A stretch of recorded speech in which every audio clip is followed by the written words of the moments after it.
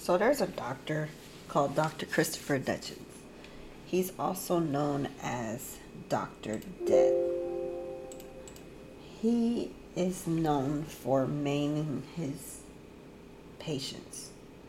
Like, that is a dangerous thing, because maiming is basically wounding or injuring somebody with permanent damage. He was a neurosurgeon. I know brain surgery, spinal surgery, there are a lot more delicate surgeries that people get. Anyhow you cut something wrong, you can do permanent damage to someone's spinal cord, their nervous system, anything like that. That's going to make it very uncomfortable to live with afterwards. Now, one of his colleagues, Dr. Henderson, was the whistleblower that reported him. He's known for doing this. There's 2 people that died.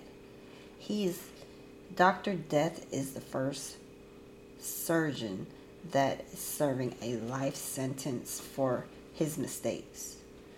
They are saying that whatever he messed up people, it was intentional, it wasn't accidental. I want to know, how do they know it was intentional? Because I'm not in the operating room with them, but if there's nurses that's in the room with him, maybe they can attest to saying that he did it purposely. Not so much a doctor, unless if he was in the surgery room with him as well.